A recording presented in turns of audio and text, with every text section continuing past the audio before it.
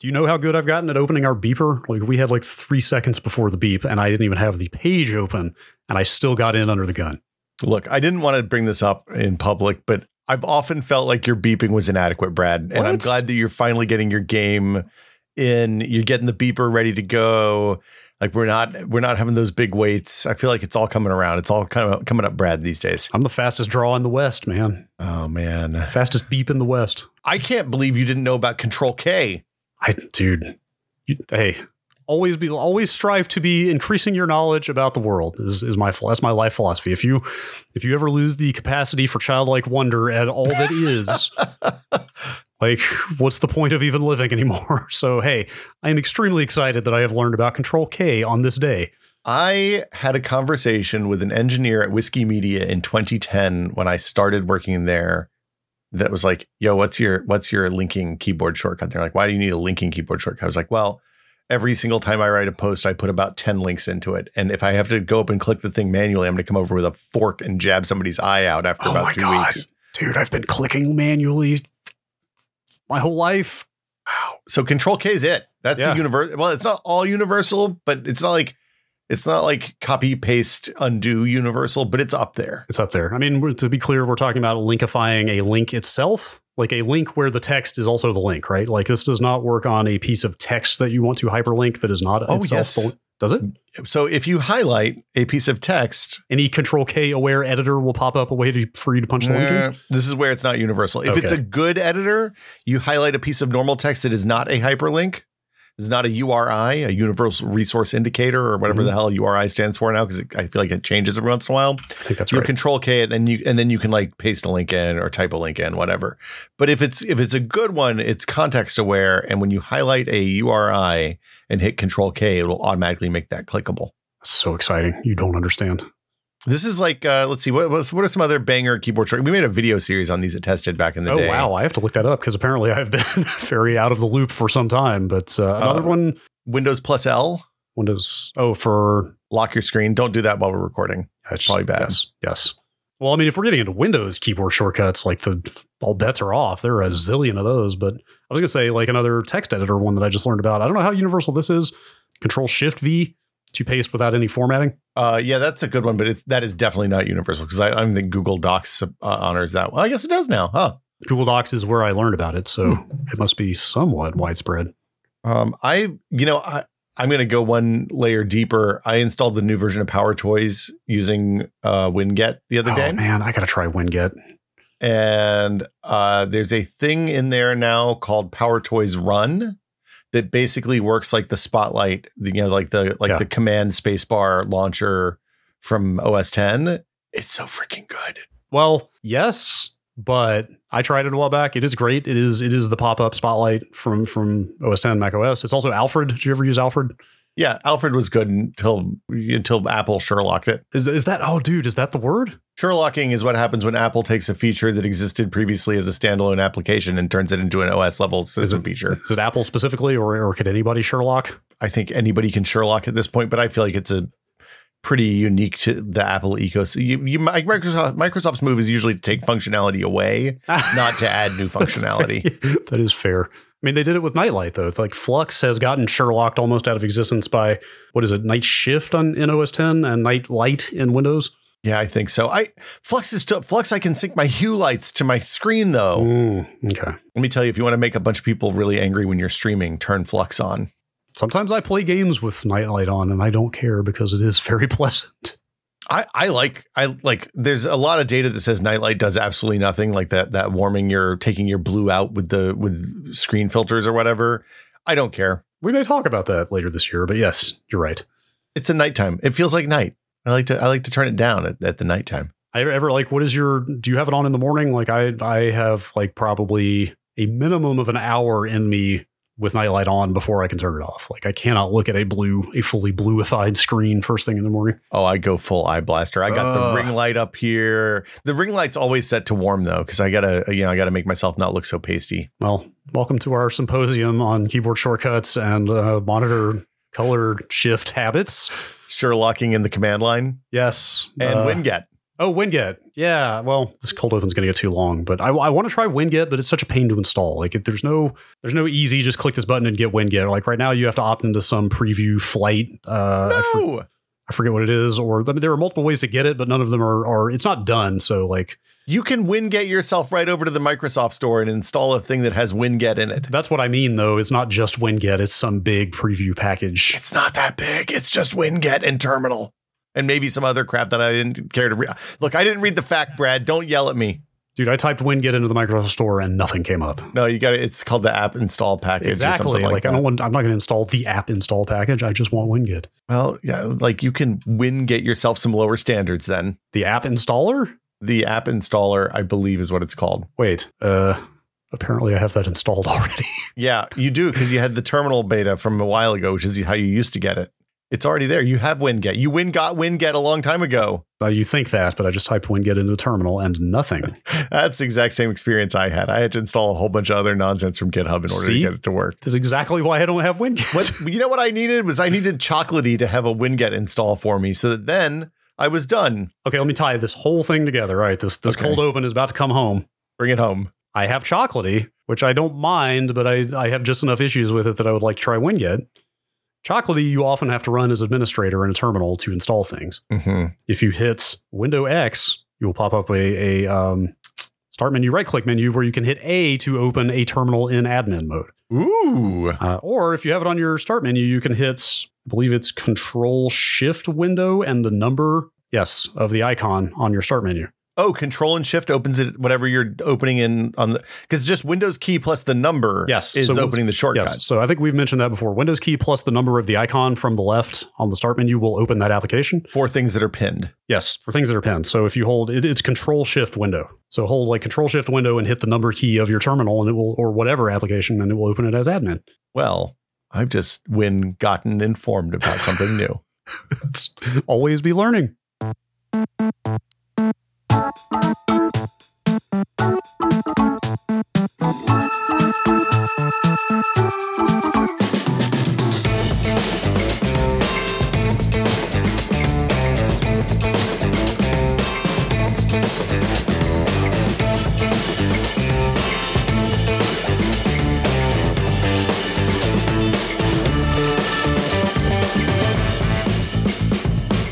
Welcome to Brad and Will Made a Tech Pod. I'm Will.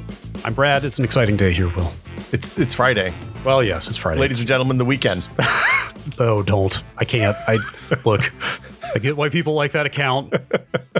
I'm afraid it's a little past its sell-by date. It's better than the Rebecca Black Friday one. That's all I'm going to say. I guess that's true. I admire the spirit. Hey, what's not to like about a Friday afternoon? I love a Friday afternoon. Like you sit back, crack open a beer. Yeah. Maybe make a gin and tonic. Mm-hmm. I don't know. Go enjoy some outside, see some fractal nature. Yeah. Sounds good. Eat some snacks.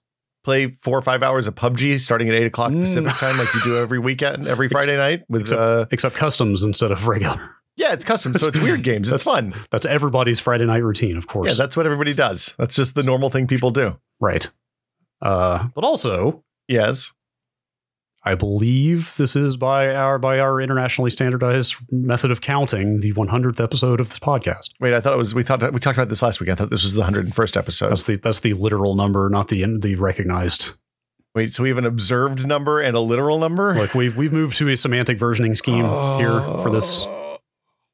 I'm sorry. Okay, so there's some problems I'm noticing because I have an archive of all the episodes on my hard drive, and so yes, yeah, and I feel like we probably had a conversation about this about somewhere just under 2 years ago. And we decided the file name structure for the podcast is digit-title.mp3. Yes, something like that. So now we have a problem, as I understand it. Yeah. Well, so I archive all the Audacity projects as well. Jesus, really? I have every Audacity project for every episode of this podcast sitting right in front of me. Does that mean you have individual tracks? Yes. How many? It's got to be like a terabyte at this point, right? Because they're like 600 megs each per track. I'm a digital pack rat. Okay, I can't get rid of stuff. Like, wow, hashtag hoarding. In my mind, it's like, hey, with a couple of years from now, when this is the biggest podcast on the planet, and people are out there and they want lossless versions of this podcast, or like maybe we need to go back and clean up your track and not mine in episode 17. What? My track in 17 was perfect. Why not have the original source material, the lossless source material? When the Library of Congress calls, we're ready. Yes, in the multi-track format, just in case. Anyway, so to date, 7-zipped, each one of those projects, 7-zipped, 52.1 gigabytes of that's not bad. Of TechPod source material. I want to know, does that mean somebody could make like a Dolby Digital... Yes, full Atmos version of the podcast. Put our voices in Atmos 64 channels. I want us to be whizzing around the theater when the podcast. Like if we ever get to do live events, I want to rent out a Dolby Atmos theater and have a tech pod where we're just moving around the room seamlessly during the entire conversation. It's what a weird coincidence that you mentioned that, because I was thinking about doing some vocal processing on a couple of spots in this episode. Oh, for example, when one of us says, "Scene drama." We wait. Scene drama. Yeah, we'll see what kind of reverb effects I have to work with after this. Once we're done recording here, we'll see how those turn out. Wait, can you do it live? But I wouldn't. Would I do something like that live? That would be ridiculous. When you look up, I know that you're looking at your high monitor, which means you're probably messing with something on that computer. Me mess with something on the top computer. Scene drama. That may have gone through to your recording, but it did not come through this video call. Oh, hold on. It was turned off. Sorry. Scene drama. Nope. Sorry. Still nothing? Nope. Crap. Hold on. Look. I got this, I believe. There's no substitute for good post-production. That's true. Oh, here we go. Nope, that's 16. 14. Scene drama. Fudge. I'm sorry. We should move on. This is whoa. You should do the rest of the episode like this. Drama. That's no. I don't know. I don't know what's going on here. I don't know, man. Oh, wow. Scene drama. Wow. There's a robot has shown up too. That one's pretty good actually. Scene drama. All right. This podcast is probably unlistenable now. People are going to be really upset about this. I can tell you in advance. That's probably true. Real quick before we get on with the scene drama. We just made some scene drama of our own there, I bet. Probably. I just really wanted to talk briefly about our perhaps astonishing lack of foresight in not putting 2 leading zeros on the episode number of all these Audacity projects. I believe we started out with only 1 leading 0, as in 01, 02, 03. And I'm pretty sure when I put this episode 100 one in there, it's going to float to the very top, right? Or it's going to be very close to it. So I think we had this conversation. We can probably go back and find the logs in Discord, but I'm pretty sure we had this conversation. And the takeaway, I said, and I may have been wrong, but I thought it was representative man's own hubris to imply that we would have 100 episodes of this podcast. I think that's kind of where I was at. That's pretty much exactly where I was at. I was like, this will probably peter out somewhere in the 60s. So anyway, good job, us. Yes. We started with seasons. So all the projects are named E00, E16, E24 in the file name. Yeah. Originally, we had S01, E17. How long did we do that for? I don't remember that. For the first 2-3 months, I think those were there, because we thought we had some weird cockamamie idea that we were going to do seasons. We thought we were going to have hiatuses occasionally. Yeah. And then instead it turns out we may have missed 1 week, but that's about it. Yeah, we did have a hiatus. Well, it's not too late. We could start. I guess. This could be the first episode of season 2 right here. People listen season to 2, episode 1. Oh, sure. Yeah, I guess you're right. Then we solved the problem. We made it to 100 episodes. Yeah. Anyway, thanks everybody for listening. Yes, absolutely. That's what I was going to say. Is people seem to like this podcast. We can't stop now. No, can't stop, won't stop. People are relying on us. In fact, today we're fulfilling a promise that is long overdue. Long overdue. When we hit 2,000 patrons on the Patreon a couple of months ago now, we said we would do, when we hit 1,700 patrons on the Patreon, we said we would do scene drama when we hit 2,000. And people were really excited about that, apparently, because we hit 2,000 15 minutes after we made the promise. And then all of our preparation time evaporated, and we had to we decided to sit and think about it, and let's do a little bit before we dug in. But we have the long promised, never delivered scene drama episode coming in hot. Until now. Right now. Also, just a quick addendum to our naming catastrophe. Yeah. I've done enough shell scripting and regular expressions and pattern matching and stuff like that I think I could one-liner this problem out of existence. You can't retcon this problem. I can mass rename all of those 01s to 001s. Nope. This isn't Batman's Unfortunate History. This isn't Han shooting first. This isn't something you can simply wave your hand and say, oh, nope, not a problem. Bash scripting saves the day. This is something we have to live with. We have to learn from our mistakes. And when we launch the next podcast, Brad and Will made a movie pod. We should learn. Yeah. Many lessons need to be learned. Don't idly go into podcast is the lesson, I think, here. Yes. Not nearly as many lessons as Netgate, the makers of PF Sense, need to learn, though. Wow, that was an incredible segue. It's almost like we've been doing this for 100 episodes. What lessons? This is so I think this happened after we made this promise. This was a thing. This is kind of the one to me. Like, first of all, like part of the reason we put this episode off is because we were sort of weighing how to do it, or we were a little torn on like, is it a bit uncouth to like point and laugh at these like ridiculous situations of people behaving badly in the tech and software world? Yeah. A friend of mine offered to come on the show and read his shit posting from like the early 2000s when he caused a bunch of scene drama. I was like, I don't think that's exactly the intent that we're looking for. Yeah, I mean, we could get there. We'll see. Maybe later. Yeah. Maybe a special episode. Yes. But yeah, like for me, the scene drama has to have like a couple of components. There has to be some malfeasance. Mm-hmm.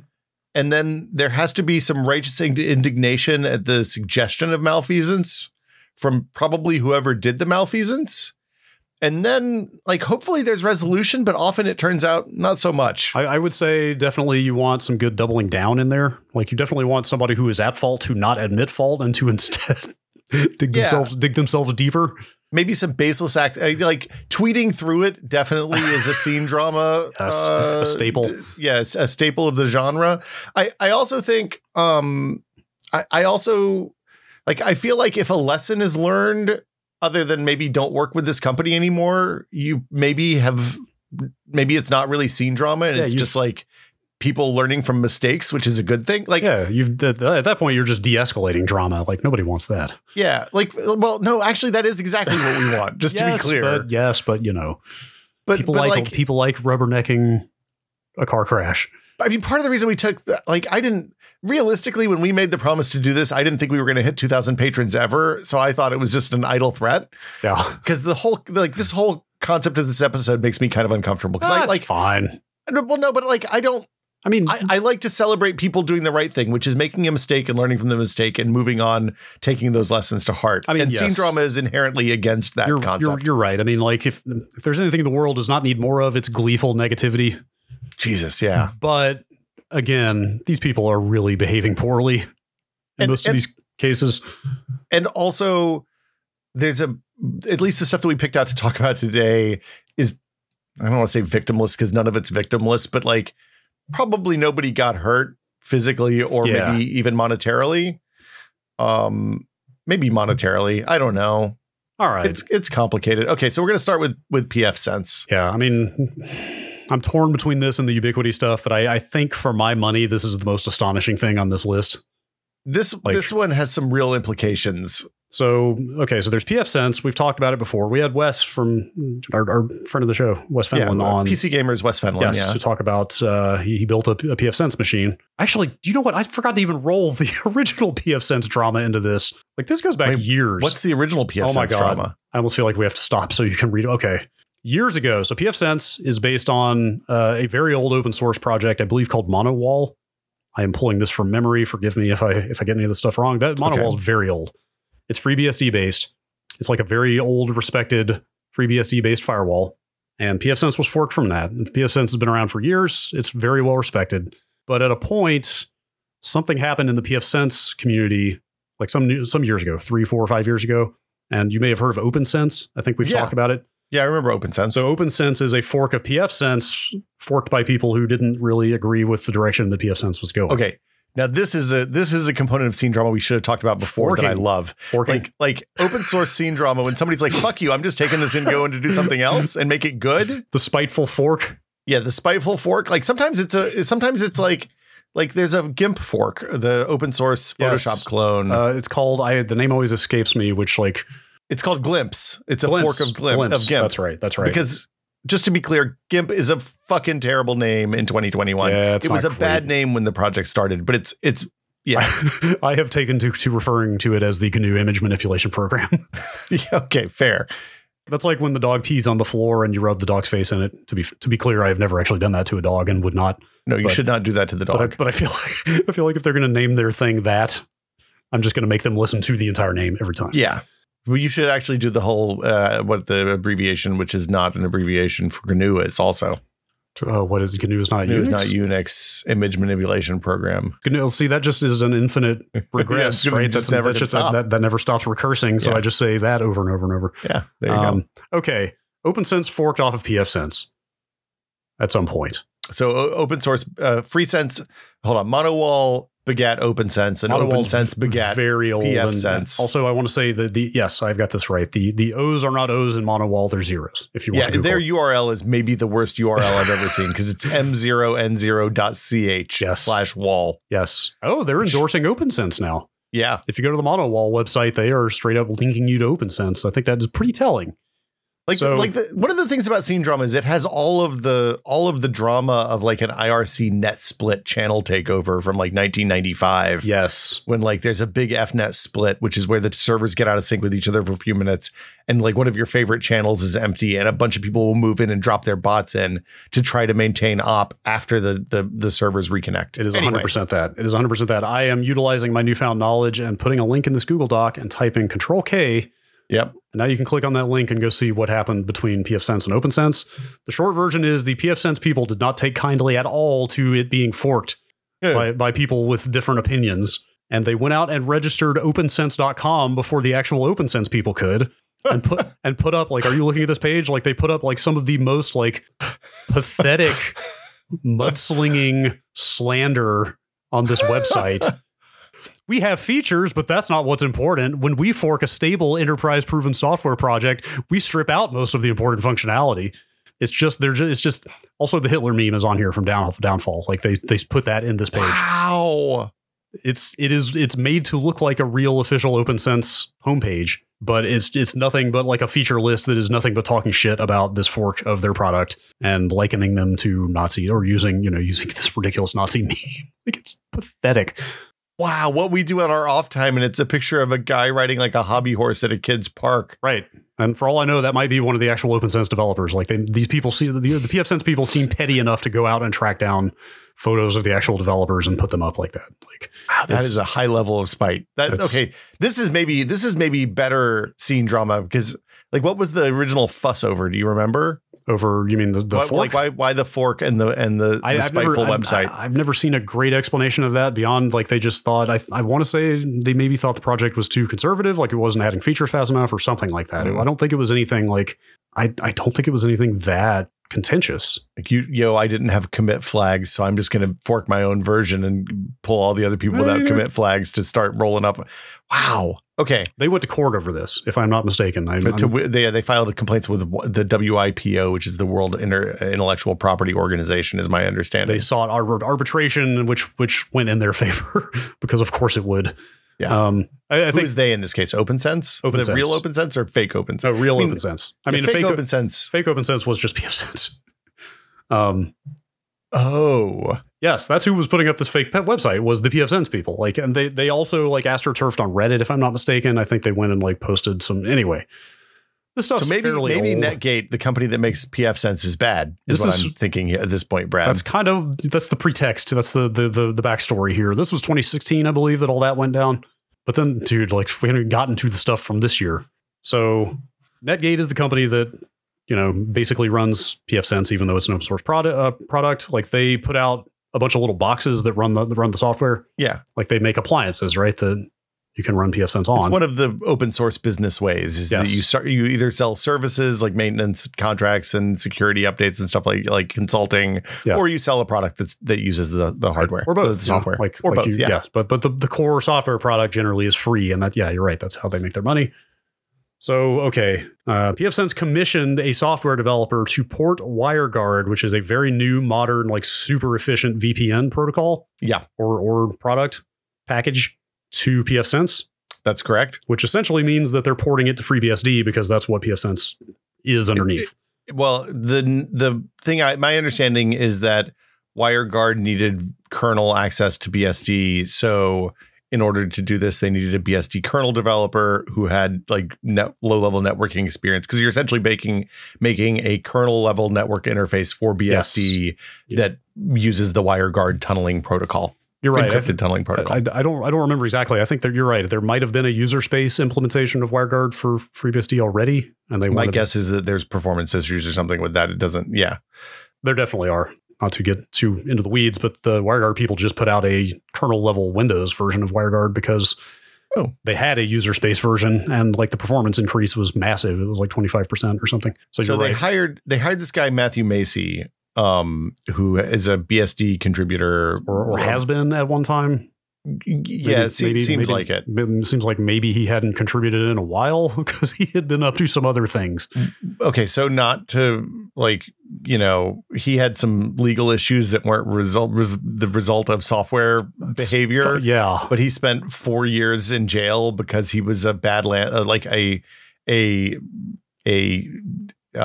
felonious level of bad landlord. Yes, landlords from hell. Or how in San Francisco. So, hey, I can see that. Yes, this ABC story describes him and his wife as landlords from hell because if I remember, they were terrorizing their tenants essentially, like by doing things like cutting a hole in the floor of one of their tenants' apartments, and I believe they pulled a gun on somebody. They removed floor joists so that the house would be condemned. All of this, it was like I've heard some insane San Francisco landlord stories, but this one was really. It's really above and beyond. And also, if I'm not mistaken, he fled the country, correct? Before he was... That is my understanding. He was extradited from Italy, yes, I believe, like he fled the this Ars Technica article. Like just purely based on his flight from the law. Based on the fact that this story includes an international fugitive from justice, I feel like that automatically makes this the worst scene drama in this episode. I think that's not the thing that makes this the worst scene drama. I think that the most dramatic. Let me put it that way. That is definitely the most like sensational. Well, so okay, we don't need to get into the specifics. There's an Ars Technical article that we'll link that tells you basically the gist. But like, there's some really obvious stuff, like not accounting for jumbo frames on network packet setups that caused kernel panics and things like that. It was like, to back up or to give the 10,000 foot view, like it was a very poor, buggy, insecure implementation of WireGuard, to the point that the actual WireGuard developer, like he seems to have been very diplomatic through this whole thing, but he also came out and like a lot of people came out and said, this is not production ready. This is not acceptable in any sense of the word to be included in the FreeBSD kernel, which is like, an extremely well-respected and like critical piece of infrastructure for a lot of companies. Okay. So there's the bad code, which is not great. Then there's also some other stuff that happened. pfSense took the submission and backported it to the current version of BSD that they use on their appliances. So, and made it available immediately. So when people were like, hey, there's a bunch of vulnerabilities in this WireGuard implementation that's been checked into the kernel, but not actually released yet. It was in a pre-release version. I believe it was, if I'm not mistaken, it was 13, I think. Yes, it was committed for FreeBSD 13, which had not released at the time. So it never made it to proper FreeBSD. But it did make it into pfSense, which was released. Well, yeah. And the problem is when they release the list of vulnerabilities, it immediately makes all those pfSense boxes potentially vulnerable to the exploits added by this code. And it ends up in a, like, BSD is in a situation where like nobody running pre-release BSD should be running on prod machines is their official policy. But these pfSense machines were presumably production machines, and like it's a security problem at that point. So I don't know who's right or wrong there. Like it seems like Netgate is maybe not an awesome company. Well, I mean, this goes on and on and on. So like the developer of WireGuard, Jason Donenfeld, I believe is his name, came out of nowhere. Kind of an innocent and like just gets roped into this whole scene drama. It actually gets worse because he produced multiple email threads with Kip Macy, the guy who wrote the felon who wrote the bad, like the bad landlord who wrote the bad code. No, that's Matt He goes by Matt. Kip, Matt Macy, right, but right. like you see Okay. him referred to as Kip Macy quite a bit here. But Got it. Donenfeld, the actual WireGuard creator, produced a bunch of email threads over the last like year where he had offered to help Macy with the FreeBSD implementation, and they had been like, nah, like they kind of brushed him off. Ooh. So he kind of came out of the woodwork and rewrote this entire module in like a week or two. With a couple other people, it said, and like got it where it needed to be and recommitted it to the kernel, and like that stuff all seems to be taken care of. But on the flip side, the people who run Netgate really just circled the wagons around this bad code they had put out in like a pretty embarrassing way, right? Yeah, that seems right. In a way that would make me not want to use their products, I would say, as a consumer of this type of product. Yes. I meant to get these posts in front of me. So I mean, really the thing that came out of this that was interesting to me, and the lesson to learn, I guess, is that there's often not a lot of code review that goes into both Linux and BSD, like even core kernel elements like network implementations and stuff like that. Yes. In a way that makes me wonder how many nation states are embedding people on these open source often volunteer teams to, just put up whatever useful stuff is in there. If like nobody's reviewing code that goes into BSD kernels, and there's like the same thing happened with Linux a few months ago. Yes. You pointed out with that University of Minnesota thing. So yeah, like this definitely kind of looked to me, at least. I mean, I'm kind of a layman. I'm not an open source developer, but I follow this stuff, and it kind of did look like some egg on the face of the FreeBSD community. Well, I mean, they caught it before it went out to the public, though. Yes, obviously, yes. But it did make it through. It had been committed. I guess that's true. So what happened with Linux in a kind of similar situation, the University of Minnesota was found to they essentially referred to it as a study they were running. They were intentionally submitting problematic code to the Linux kernel. I don't know if it was vulnerabilities or what the problems were exactly, but they were essentially kind of testing. I don't know if this counts as penetration testing, but they were testing the code review processes of the Linux kernel developers to see if they could get bad code in there, and they sure enough did. And then they got blacklisted they're banned from submitting code to the Linux kernel indefinitely. That was the Linux community's response was, well, you can never submit code to the kernel again, which is understandable, but doesn't solve the larger problem, I guess. Yeah, I did a fair amount of reading about both these situations at the time, and I think what I got from it was the enlightened position that I got from this ultimately was yeah, no shit, some of these vulnerabilities got through because these are all volunteer communities with a chronic lack of eyeballs to do proper code review. And there's a certain presumption of good faith on the part of people who are submitting code to projects like this. Yeah. And that doesn't it doesn't address the issue of bad actors necessarily slipping stuff in there, but they don't really have a choice but to rely on the goodwill of the people who are doing work for them. Well, I think part of the problem is that if you are in a position and have the expertise to do a code review and look and see if things are, working as intended or bad actors or just bugs, probably you could also be writing code, and there's always an infinite amount of code to be written. It seems like. Yes. This seems like a solution that could easily be solved by the multi-trillion dollar companies that use open source software to make billions and billions of dollars a year, dedicating some resources to this. Yes.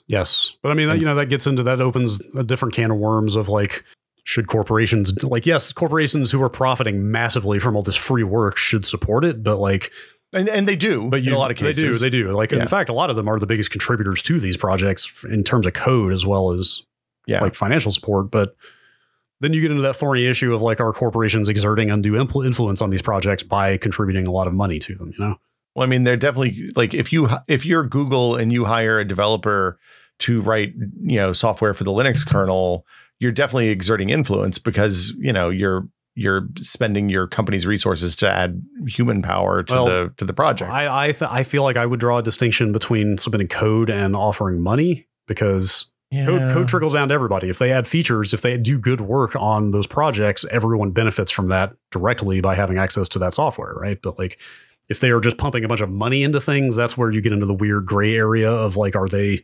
are they able to influence the people that they are supporting in a more like a fuzzier kind of way? That's fair. The last thing I was going to say, we didn't get into this enough, and I Netgate's response to this stuff is where the drama really went into overdrive because they essentially blamed everybody but themselves for this stuff. Like they blamed the WireGuard developer. They blamed the other people who like exposed the vulnerabilities. Like they basically treated themselves like the victims in this situation. They tried to post through it. They absolutely tried to blog through it in like some really long, like the pfSense Reddit subreddit was a disaster for like weeks after this. Like it was nothing but people saying like, well, how do I install OpenSense? Like where's everybody moving to? Like it was like it looked like an entire community abandoning this project en masse. Wow. They just did not like the last paragraph of this Netgate blog they put up. So what have I learned from this? I've learned to be a little less trusting. Well, that's probably not the right lesson. I've learned to be more proactive in defending against people who have ulterior motives. I've learned that people who emphatically say that they're here to help often aren't. Again, remember, he's talking about the people who exposed the vulnerabilities in the product and code that they themselves commissioned and released. Not the person who wrote the bad code. No, they're not. No, they defended their software author. They defended the product. They defended all of it. They absolutely painted themselves as the victims and acted like the entire rest of the world was out to get them. Like I'm telling you, in terms of torching your company's reputation, it's really impressive in like a month, a period of like 6 weeks or something. It does not get more dire than this. Like I was just astonished watching this happen. That's that's a choice. All right. Yeah, for sure. Looking at the subreddit, it seems to have settled down. They seem to, whoever left probably was going to leave. Whoever went to OpenSense or, ViOS or whatever has done so. But I mean, presumably there's a bunch of people who just buy the boxes off the shelf and don't know that all this is happening in the back end. Yes. Speaking of networking stuff seems to attract this kind of Steve drop. Wow. That was much louder than I expected. That's exactly. Well, you have to normalize this later. So yeah, I know this is my problem I've made. That's pretty close to the effect I was actually looking for. We'll see how it turns out. But it turns out when you put all of your precious hardware and the information therein onto a worldwide network and give people like poorly guarded points of ingress, it leads to a lot of ugly situations. Well, it turns out that cloud services are hard. Who knew? Yeah, yes, I guess so. So we're going to talk about Ubiquiti now, I guess. Yes. So do you want to step us through this Krebs on security article? Yeah. So this one is interesting because this one has something we haven't talked about. We have a whistleblower here. Yes. But it happened. This started in December 2020 with a breach that was basically the TLDR here is that there was a security breach of the new cloud service that it seems like the users of the Ubiquiti software or hardware maybe aren't super keen on in the first place. Yeah. Ubiquiti maker of like kind of prosumer routers and access points, like sort of small business, small to mid-sized business. Like one foot in the enterprise world, but still like affordable and like usable at home. Yeah, and they've been moving people from the old line of especially the small business side, from the old line of hardware into these more kind of cloud managed things that are more analogous. It's the analog of moving from like a old Linksys router where you log in with a website thing to like a Google Home router or a Eero or something like that where you have like an app on your phone. Yeah, we're essentially talking about making an account on their servers in their system so that you can access your stuff at home from elsewhere, but by proxy through their system, right? Like they have got credentials and authorization to get into your network hardware at home. And let's see, that immediately before all of this stuff came out, like the community was already starting to get a little upset because they started putting ads in the admin interface. So this is like essentially what we're talking about here is Ubiquiti's no good, very bad week. Because it was literally like 2 days before this Krebs article. People were super mad on places like Reddit because Ubiquiti had started, granted, ads only for their other products, not for other companies, but they were upselling. They were pushing ad units into their the controller software for their home network stuff, upselling you on other more expensive products that they make. And like, just to be clear, my router is probably the very, very, very last place that I ever want to see ads, mainly because, I mean, I have a thing that sits beside my router that takes all of the ads out of my network. So Please, no ads. Also, it's Don't put critical ads. infrastructure. Like it is as far as your home network goes, it's about as critical as it gets. Like, let's just keep it all business, please. Like a large number of our problems are because in the late 90s, we chose to allow advertisers to pay money to run arbitrary code on our computers. Yeah. And it turns out that was probably a mistake. So anyway, here we are. Yes. So that had just happened a couple days before this Krebs story. Also, I will say, like, I think Ubiquiti's fortunes have been in decline in a lot of people's eyes for like a number of months or years at this point. Yeah. Because like I have an Edge Router 4 that I really like, and they have all but abandoned that the Edge Max line. You can't even find them on like you have to really dig to find those on their site now. Like supposedly all of their engineers, their software engineers left because the version 2 Linux release for the Edge routers was a complete disaster, like buggy mess for.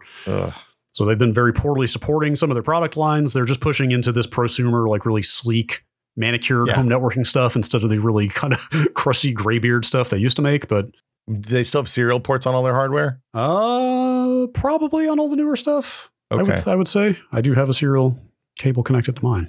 So, okay. So here's on January 11th of this year, they released a notice that said they'd become aware of an unauthorized access to certain of our information technology systems hosted by a third-party cloud provider, although it declined to name the third party. Now, what they really meant there, according to the whistleblower, was the attackers had gained administrative access to Ubiquiti's servers at Amazon's cloud service, which is like the equivalent of having hardware level access in a like hardware colo or something like that.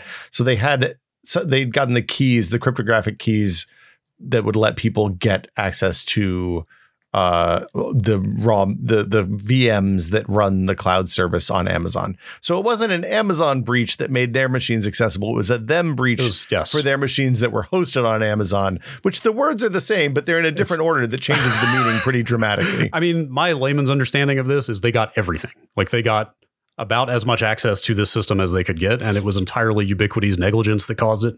For what seems like a pretty long time, maybe. Yeah, like they knew about. So like one of the rules of this in this space, in like the security space, is that when you find out there's a breach, you notify as fast as you can while being safe. And you also take steps like often you'll log into a site and it'll be like, hey, your password, you have to change your password.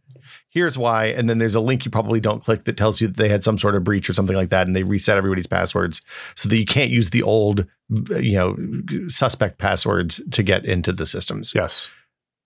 So they didn't invalidate all the old passwords. They basically popped a thing up that says, hey, you should change your password probably.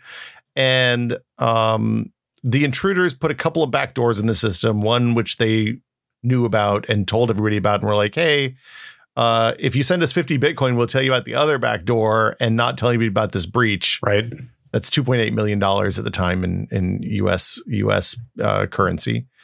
Ubiquiti didn't pay the money. They found the second back door eventually, and they rotated credentials for all employees before they started alerting customers about the need to reset the password. It took several days, right? This whole thing. And again, to be clear, that notification they put out that you should change your password was by no means adequate to address the actual breach that happened. Right. So the problem is at this point, presumably every single customer of the Ubiquiti cloud managed hardware is like their hardware is potentially at risk at this point. Right. Like the accusations of this whistleblower are that the breach was just massively more severe than Ubiquiti let on, and that they covered it up to protect their share price. Yeah. Their stock price, not in any way to protect the security of their customers. So and since the breach presumably also included like firmware source code, because they got access to their code management and all that stuff, like presumably they could have installed backdoors on people's routers and stuff like that. And like your advice is to ditch all of your old profiles and rebuild everything from scratch from the security community. Yeah. If you're using these devices. If I understand correctly here, another aspect of this is that they did not have like full kind of access logging set up on a lot of the database and data stuff that was in these instances. Well, so they said that they had no evidence that consumer information was accessed. So that was another one of those selective omission things, right? Where like they had no evidence that the information was accessed because they have no way to tell if the information was accessed or not because they didn't have logging set up on it. I mean, okay, so just to be clear, sometimes not logging stuff is really good. Like I'm really happy that Signal doesn't run logs on their like so there's no metadata that describes how often you and I communicate on Signal, right? Sure. Like that's a good case for not logging. Yes, absolutely. This is probably a bad case for not logging, from what I can tell. I'm not an expert. Doesn't sound good to me. I like to spend a lot of time in the networking channel on our Discord. There are a lot of very smart people in there, and a lot of them work in InfoSec and adjacent networking fields. I feel like the entire week that this got out, it was just nothing but like jaws dropping in that channel at the gross negligence that led to this. Never mind the like corporate malfeasance of not informing the customer base properly. Like people were just like, and like the comments on this Krebs story are the same way of people are just like astonished that their security was poor enough to allow this to happen in the first place. Well, yeah. Well, so I guess the question is what ended up like, they kind of posted through it, but they posted through it in a slightly smarter way than our friends at pfSense did. I guess this is the argument against you that like the worst thing of all of this is that I think the initial vector was that somebody got access to a former Ubiquiti IT employee's LastPass account, which had all of these credentials in it. Yes. And as a result, they were able to get through this. This is probably an argument for corporations, especially people that deal low-level security stuff like router and networking hardware people, to maybe pay for corporate, like I'm going to get nuts here, but maybe instead of letting somebody use their personal LastPass account to store all of your business in, maybe pay for the corporate ones. You can turn off the account when they quit. Take that data back. Maybe. I don't know. Ubiquiti made $1 billion last year from what I'm reading. Oof. A lot of routers. They could probably pay for the yes. I hope that they learn from this, but it seems like they maybe haven't. So I don't know. I don't see any indication that they have.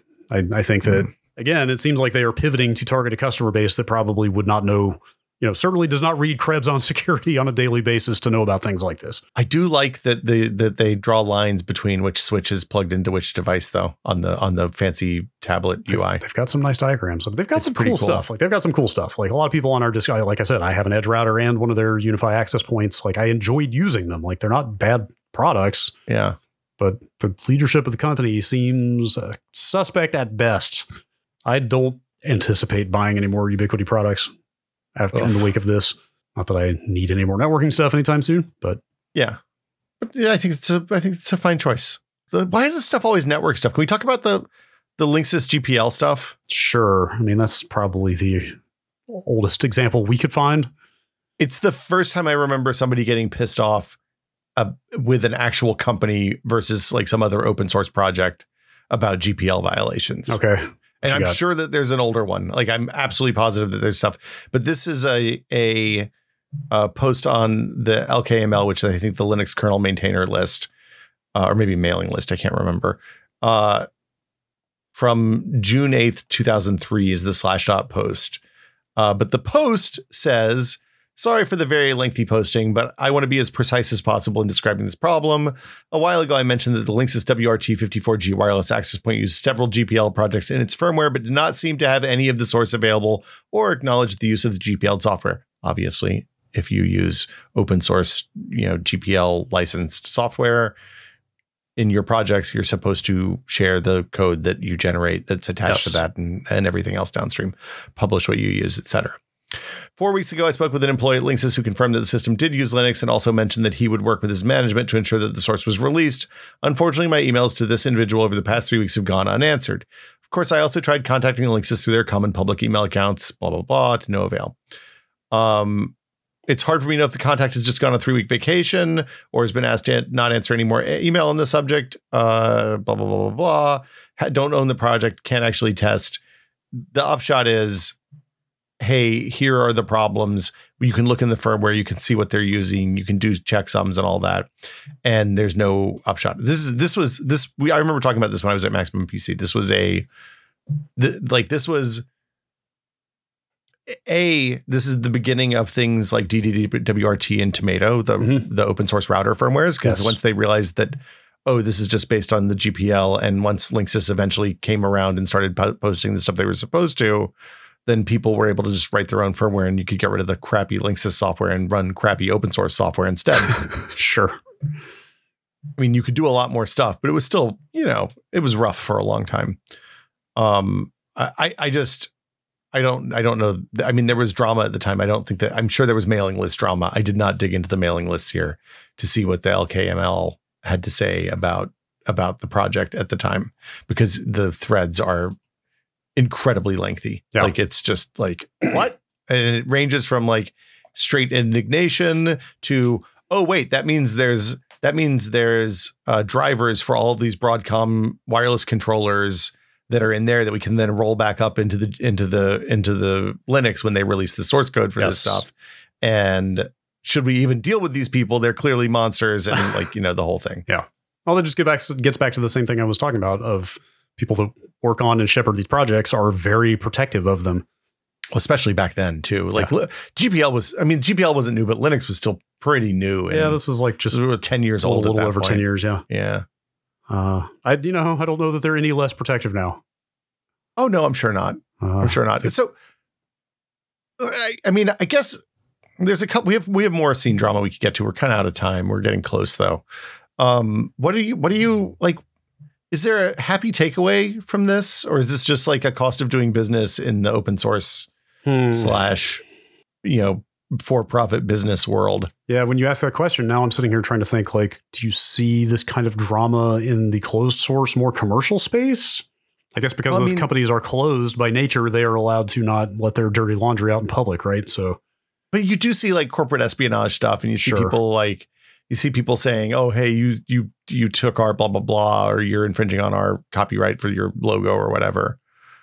But yeah, it's a weird side effect of open source specifically. There's the FFmpeg versus new tech thing, which has maybe the most open source community responding to a GPL violation response I've ever seen. Yes, where this person who works at new tech's like, "Hey, we'd love to make this right.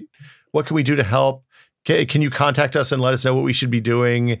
And the person's like, "No, I'd rather be fixing bugs than dealing with you. You fucking figure out how to fix the problem that you made. Right. Also, this is your problem, not ours." If I'm not mistaken, so NewTek was distributing precompiled builds of binaries of FFmpeg, which is an explicit licensing violation. Yes. I believe they could have just stopped including those binaries with their SDK and resolve the problem. But the FFmpeg's people's, if I'm not mistaken, their solution was, hey, why don't you just open source your entire library? Like, just make it free. Like, just put all the source code for your closed source library out there. Like, I believe that was the actual resolution they wanted. They were like, expose all your trade secrets. Well, I mean, but the point of the GPL, I mean, this is why a lot of places you're not allowed to use GPL code, right? Is because the GPL is people call it viral. I'm not a lawyer, yeah, and nor am I a licensing person. We should have somebody who understands software licensing come on and talk about this at some point. This is the most this podcast thing ever, but I would absolutely spend an hour talking to an expert about software licensing. I know people we can talk to about that, but I feel like a lot of companies I've worked at, and actually people I consulted when we were doing Foo were like, "Hey, don't use GPL code in your stuff because it'll cause you problems later potentially." I was like, okay. So we didn't use GPL code. This is why MIT license and BSD license and stuff like that are more permissive and allow you to then like use the open source code, publish the changes for the code that you're using, and not the changes for all the code that it touches. Right. And I mean, ultimately the right thing for NDI probably to do, for NewTek to do, was to open source NDI, because then they would be the standard and would have had a multi-year head start on traversing networks with large IP. They would have had a big team of people working on their stuff, and they probably would have gotten out in front of the open RTMP stuff or whatever the new thing is. SRT. Well, there are multiple. Like SRT is not the only one. It's just, but it's the one that got open sourced years ago. Yeah, it's the RTMP. It's successor protocols. Successors, yes. But yes, specifically the company that developed that open sourced it, and because of that, it's in OBS. It's in vMix. Like it's everywhere. It's in FFmpeg. Yeah. It's in like everything that people use for this stuff, because they put the source out. Whereas NDI is in a lot of that stuff too, but like the applications are a lot more inflexible, I think, or like what can be done with it is entirely at NewTek's discretion, not at the discretion of anyone who can download the code and do something with it. Well, yeah. And also it's still limited to inside your NAT, one subnet, et cetera, like all that kind of stuff. Yes. So anyway, And also it's made more complicated by the fact that NDI was sending nasty grams to open source developers who were reverse engineering NDI, the NDI protocol to do open source implementations. I think that's where a lot of the ire actually came from on the part of the FFmpeg people was like, well, that seems right. You are perfectly happy to cease and desist people who you think are violating your product's integrity, but then you turn around and use our free code that we do for free however you want and flap the licensing and whatever. Yeah, I'm sad we don't have time to fully dig into the chair drama. Maybe that's the patron episode this month. Maybe it is. For whatever reason, like you said, all the drama we got into on this one is around open source projects, and like even the ones we didn't get into, like the stuff that happened with the Mister a few months ago. Open source projects. But the evil RAM, the bad RAM fiasco with the Mister, still an open source project. That all resolved nicely, though, didn't it? Didn't everybody end up nice? They de-escalated. I believe everybody sort of reached an accord on that one. I like that. Everybody became more or less friendly again. I like de-escalation much more than the posting through it. Posting through it. Just to be clear, if this ever happens to you, don't post through it. It's the wrong way to go. But it never works out. No, but the chair drama. What's the high point? You want to save it? The tease. We have unfortunately a little bit of a short recording window this week, but I bought this office chair. I bought this refurbished Steelcase Leap V2 a few months ago, and of course, I spent a good amount of time on the R office chair subreddit. The Reddit's #1 source for fine office chair information. Maybe we will save this for the Patreon episode. I don't know. We should get back to this because it's really insane and hilarious. But the CEO or one of the high ups at one of the two companies I was thinking about ordering the chair from. Yeah. And a Smurf account, like an anonymous account, Reddit account that is universally believed to be affiliated with the other company that I was thinking about buying the chair from. What? Trolling each other and sniping at each other in the most juvenile way across that subreddit, across like 2 years of posts, because I was searching for the chair I wanted to buy to find posts and see people talking about it. This Smurf account referring to, actually it is the CEO of Crandall and BTOD are the two companies. And like the Smurf account referring to the CEO of BTOD as Pizza Boy Greg all the time and mocking them about some legal trouble that they're in. Wow. And the actual representative of BTOD coming out and saying like, oh, you're at it again, Crandall. Why don't you just post under your real name? Like calling them out directly for being their competitor who was anonymously slandering their company. Yeah. It's like post after post of this stuff. Like it's crazy. Like they just like, why? It was so over the top that you look at it and you almost go like, is this viral marketing? Is this an ARG? Like, are they trying to drum up awareness of both of their companies? Because this seems too ridiculous to be real. It's the Deus Ex coffee thing. Remember the second Deus Ex game, the Harvey Smith one, where there were two competing coffee chains. And then you get spoilers, by the way, for a 20-year-old video game. You get to the end. It's the same company that runs both of those coffee chains. So in this case, they had done business together before. They had done business where I believe like one was refurbishing chairs for the other, and then the other one was reselling them. And they had an acrimonious split, I believe. And it's funny because you see reps from both companies like engaging with their customers in the most informative and jovial way. Like they're very very polite, very professional. But then they keep getting into these tangles with each other in the middle of the subreddit.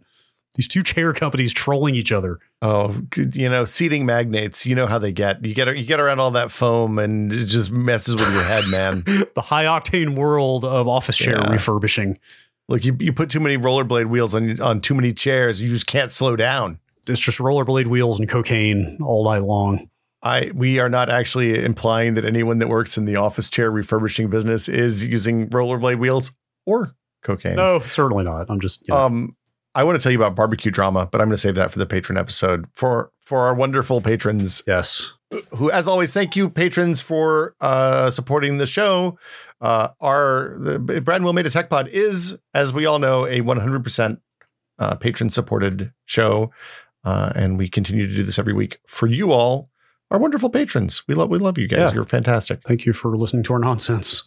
Yeah. And like kind, generous, and nice smelling, I would say. Yeah. But a special thanks to our executive producer tier patrons, Andrew Slowski, the Bunny Fiend, Jacob Chappell, Joel Krauska, Twinkle Twinkie, David Allen, and James Kemick. Thank you all so much for your support. We appreciate it so much. I had a lovely chat this morning on the Discord, Brad. Yeah. Yeah. We were talking about gaming chairs. Oh. and somebody was like, hey, can you do a thing about the technology of gaming chairs? I was like, we don't even need to do an episode about that. I can just tell you right now. They're aftermarket car seats with wheels and arms glued onto them. Is that, are you being, are you generalizing, or are they literal car seats? For the most part, the place where that universal gaming bucket seat that everybody on Twitch has, they're aftermarket car seats that are rebadged. Actual car seats, holy with shit. the right frame to put a post on. Holy shit. And armrests glued onto them. Now, there are exceptions. I believe the Secret Labs folks do actual ergonomic work, and they're like taking task chairs and making them gamery. The Herman Miller thing that they did with Logitech with the their crossover chair is a real high end task chair that just has like different fabric and a little bit sturdier frame. That's a $1,500 chair. Like Herman Miller is an actual chair maker. Yeah. So, but my thing, we ended up having an interesting conversation about like the categories where gamer stuff makes sense and the category where gamer stuff is like bad marketing that just jacks up the price. And the takeaway was mice, probably gamer stuff's pretty good. Yeah. Nobody else needs like weird stuff in mice. Monitors, maybe. Variable refresh rate, stuff like that's pretty good. Desks, less so. Yeah. Keyboards, maybe, but only for like kind of like, you know, if that's a choice at that point. Chairs, probably not. No. Headphones, questionable. Like my argument with headphones, we're going to lose some. We don't have sponsors, so I can say whatever the hell I want. That's right. The problem with headphones is that for what a really nice high-end pair of gamer headphones costs, you can get a professional level headphone that has a good microphone, good sound, and is probably more comfortable in the long term. Maybe has a wire.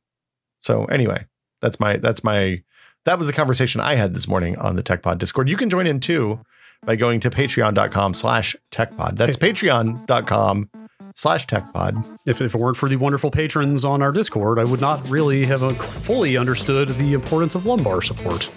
Lumbar support's very important. It's good for your back. It turns out I sit up very straight. I don't have a choice but to sit up very straight in this chair. Yeah, you need something poking you in the back so you know not to mess up. That's my... Gets your posture right. Thank you, patrons, for schooling me on this chair. Love the patrons.